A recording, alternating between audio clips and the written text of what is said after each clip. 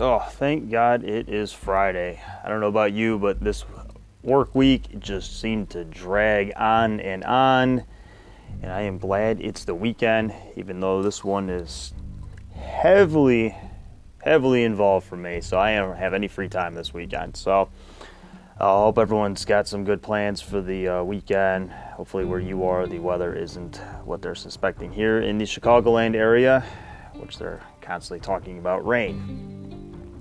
So last night I was talking about the events leading up to the First World War, and specifically getting up to the point where Germany was mobilizing on the 31st of July.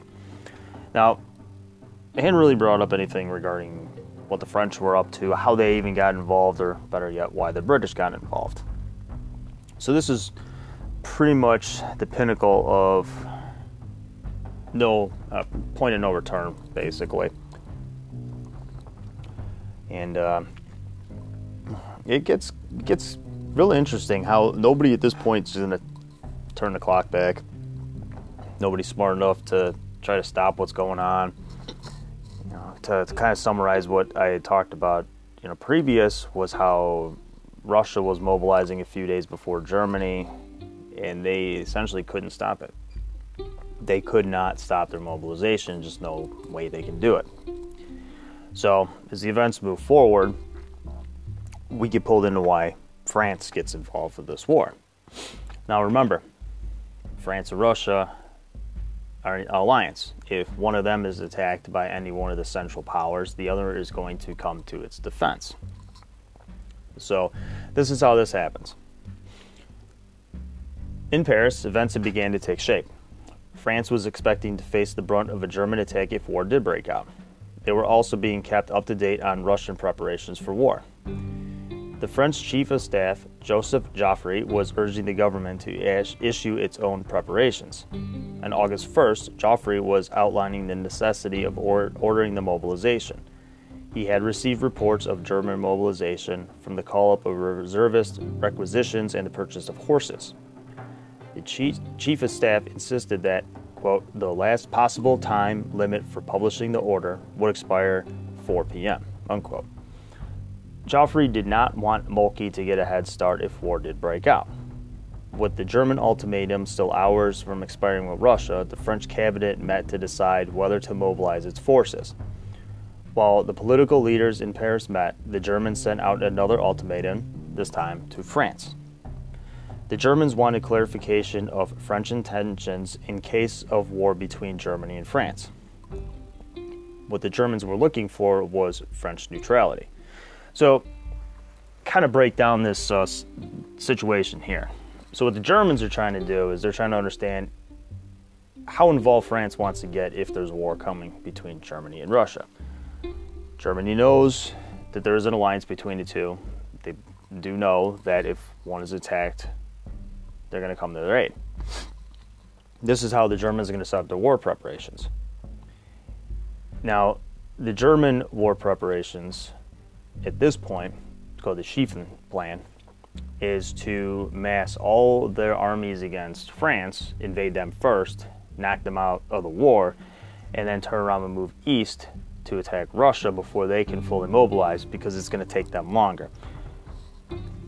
Just to kind of skim the surface of that, we could always get in depth with that later, but just to kind of give you a mindset of what the Germans are looking for, which way they're going to put their pieces on the on the chessboard. So it looks like here that about noon on the 1st, the deadline passed for the Russian reply, and the French at 1 p.m. So after this, everything starts to really escalate pretty quick that afternoon. Porteles was given instructions to inform Zazanov that the Russian government at 6 p.m. of war if they still would not stop mobilizing. So the Germans basically gave the Russians an ultimatum: if you don't stop by 6, we're going to war. The French, on the other hand, were told they must surrender forts along the border with Germany as a measure of good faith and neutrality. No country is going to do this. So this is interesting. In reality, the Germans were hoping the French would decline the offer, as their own plans called for an invasion of France in the event of war with Russia. So there it is. They know France will say no, which gives them a pretext to attack. Yeah, if everything goes according to plan, of course. By 4 p.m., the French cabinet, at the urging of Joffre, agreed to mobilize, but only under the condition that this was a defensive measure. I'll come back to get him later. At 6, Portalet entered into Zazanov's office. He asked Zazanov whether Russia would agree to Germany's demand for mobilization to stop. Zazanov told him that orders simply could not be reversed, as I stated earlier. But Russia still wanted to use diplomacy as a means to end the crisis. He went on to tell Portalet that he had no other reply to give him. Portalet withdrew from pocket the declaration of war, turned, walked over the window, and wept. See? No measures to stopping anything. For anybody. Europe on August 2nd, Germany and Russia were at war. The French were mobilizing its armies, and Great Britain was still sitting idly by, trying to persuade the others to enter a mediation. The Germans had sent an ultimatum to Belgium late on the 1st. They were demanding access for passing through the country on the road to France. They were given a 12-hour window now. The British government, upon hearing the news of the German ultimatum, convened an emergency cabinet meeting. Many in the meeting would not stand for German aggression into Belgium. The British, along with the French, had signed an agreement with the country of Belgium in 1839, this allowing Belgium neutrality. The Belgian king, Albert I, decided immediately that the German ultimatum should be rejected. So Belgium and its king is basically going to tell Germany no, because he figures he's going to have the backing of Great Britain and France. Sounds legit. Now it looks like Paris on the 3rd now of August, William Schoen, the German ambassador, was given a letter from Bethmann. He was to report to the French Prime Minister and hand him a declaration of war. See how fast everything changes in 2 days? The German government claimed that it was driven to these conditions by French advances into the area of Alsace by attacks from French planes.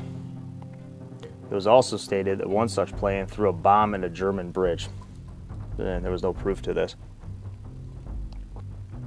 Now, the next day, the British government issued an ultimatum to Germany, stating that it would assure Belgium neutrality and set a deadline for 11 p.m. The Germans never responded to the British ultimatum, and 11 p.m. on the 4th of August, Great Britain was at war with Germany.